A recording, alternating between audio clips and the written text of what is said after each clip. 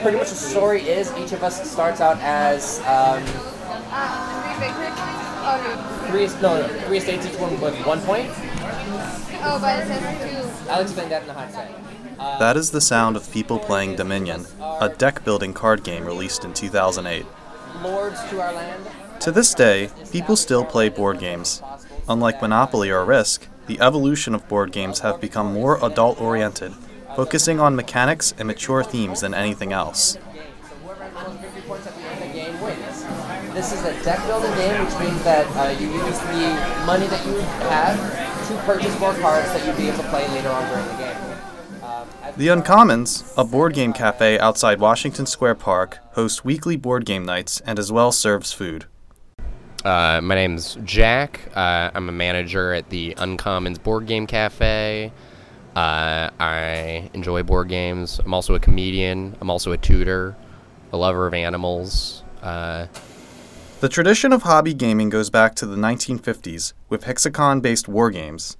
This would soon transform into the rich tradition of role-playing games. Dungeons & Dragons is the oldest role-playing game and has since become a cultural phenomenon with nerd culture and gaming. The 1980s saw a popular cultural interest in the game, even producing a children's cartoon of the same name. Evil. I am Dungeon Master, your guide in the realm of Dungeons and Dragons. There's a good variety, but one of the main demographics is generally students, NYU, and also otherwise. We have a student discount during the week, so it's obviously very enticing. But some other people who come through include families, people from out of town who want to come see the store, a lot of dates, and even, we even get the occasional rowdy, mid-30s party just looking to have a good time. It feels like there's a lot of people love board games across all ages and all backgrounds. So while we do definitely get a lot of students, it covers a pretty broad swath. The Complete Strategist is an old hobby store brand in the Mid-Atlantic area. One location exists within Manhattan, and the other, King of Prussia, Pennsylvania, a small town outside of Philadelphia. I've been coming here like 40 years. Here. What? I go down every once in a while to buy something that I can't get here. Yeah. The Gameskeep? Yeah. Interesting. No, Carl's a nice guy. The store opened in 1976. It was in a different location over on Route 202 at the time. And then in the mid-'80s, it moved to this location. So it's been at this particular location for approximately 35 years. Oddly enough, I've worked here at the Strategist going on 8 years now. And while I talk to our New York store all the time, I've never actually been there.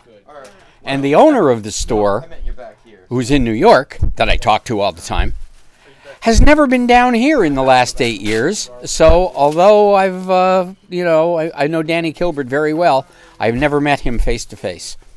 We specialize in board games, and I don't think I can tell you that it's one particular product.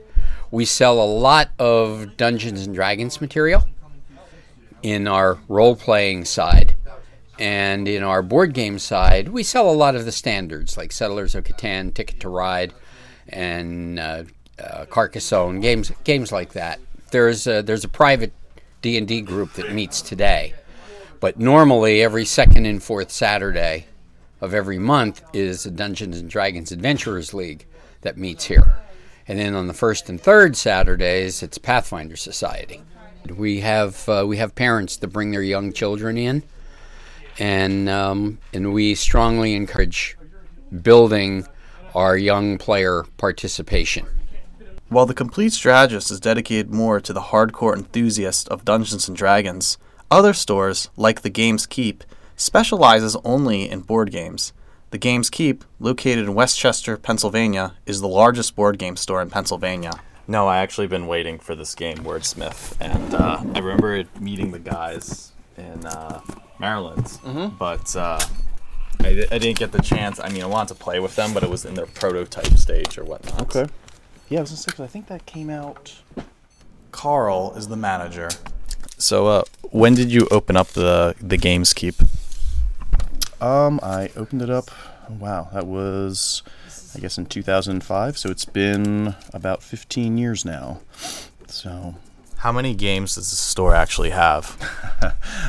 Somewhere in the neighborhood of about 3,000 titles. I mean, that includes expansions and whatnot, but as far as like number of titles, probably. I'm fairly confident that might be the biggest board game store, at least on the East Coast.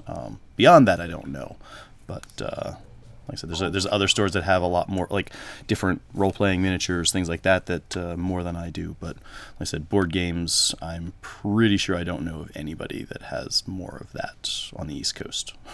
What is the most popular selling product in the store? I mean, I definitely, so by category, board games I definitely do more of than anything else. As far as individual board games, that's tough. Well, if I had things like Root and Wingspan in stock, they'd probably be top of the list of bestsellers at this point, because every time they come in, they're like right back out, and I'm waiting for more of them. So Root's kind of like a, it's almost like a it's like an asymmetric, almost war game, but with cute fuzzy creatures. So you're either like raccoons or rabbits, or I think cats are one of them. So they're kind of forest creatures vying for control, and they each have different abilities. Wingspan is I believe it's a worker placement. I haven't had a chance to play either of these yet, but it's basically themed around like North American birds. It's got beautiful artwork. Apparently the play is like really nice and decent strategy. For someone who doesn't know what a worker placement game is, what is that, and what's this have to do with birds? Well, they don't really have anything to do with each other, but so worker placement games are usually identified by that each player has some limited number of, you can call them workers, or like a limited number of actions that they can do each turn. And so usually they're identified by, so if we each have 5 things that we can do, I get to go and choose something, and then the next opponent gets to choose something, and you just keep going around, taking turns, choosing actions, and then each of those actions are limited in, like, so there may only be one thing on the board that allows you to buy something, or that allows you to create something, like make a product or something, and you're kind of beating other people to what you think is important for your we call it for your strategy. So how many people come to board game night? Is there a big turnover or big turnout? Yeah, there's actually, so we do Friday night board gaming, and on a really light Friday night, probably talking like 10 or 15 people. Most Friday nights are probably in the neighborhood of like 25 to 40. So everybody in the business has an interest in games. The business of board gaming, or should I say tabletop gaming, has a rich history, yet little people know about it. Most people think of Monopoly or some children's game they were brought up by. Some hobbyists scorn games like Monopoly. Monopoly is a game that was made to show how bad capitalism is, and it really does show it. Settlers of Catan, I really love, though. As long as there is a dedicated audience to board gaming, there will be a market. The business may be small, yet the dedicated consumers and intellects of games will always be coming back for more. I came for the meetup, yeah. This is Joseph Nally for the Design, Research, Writing, and Criticism program. School of Visual Arts, February 2020. Know who's running it? I just know that it's here.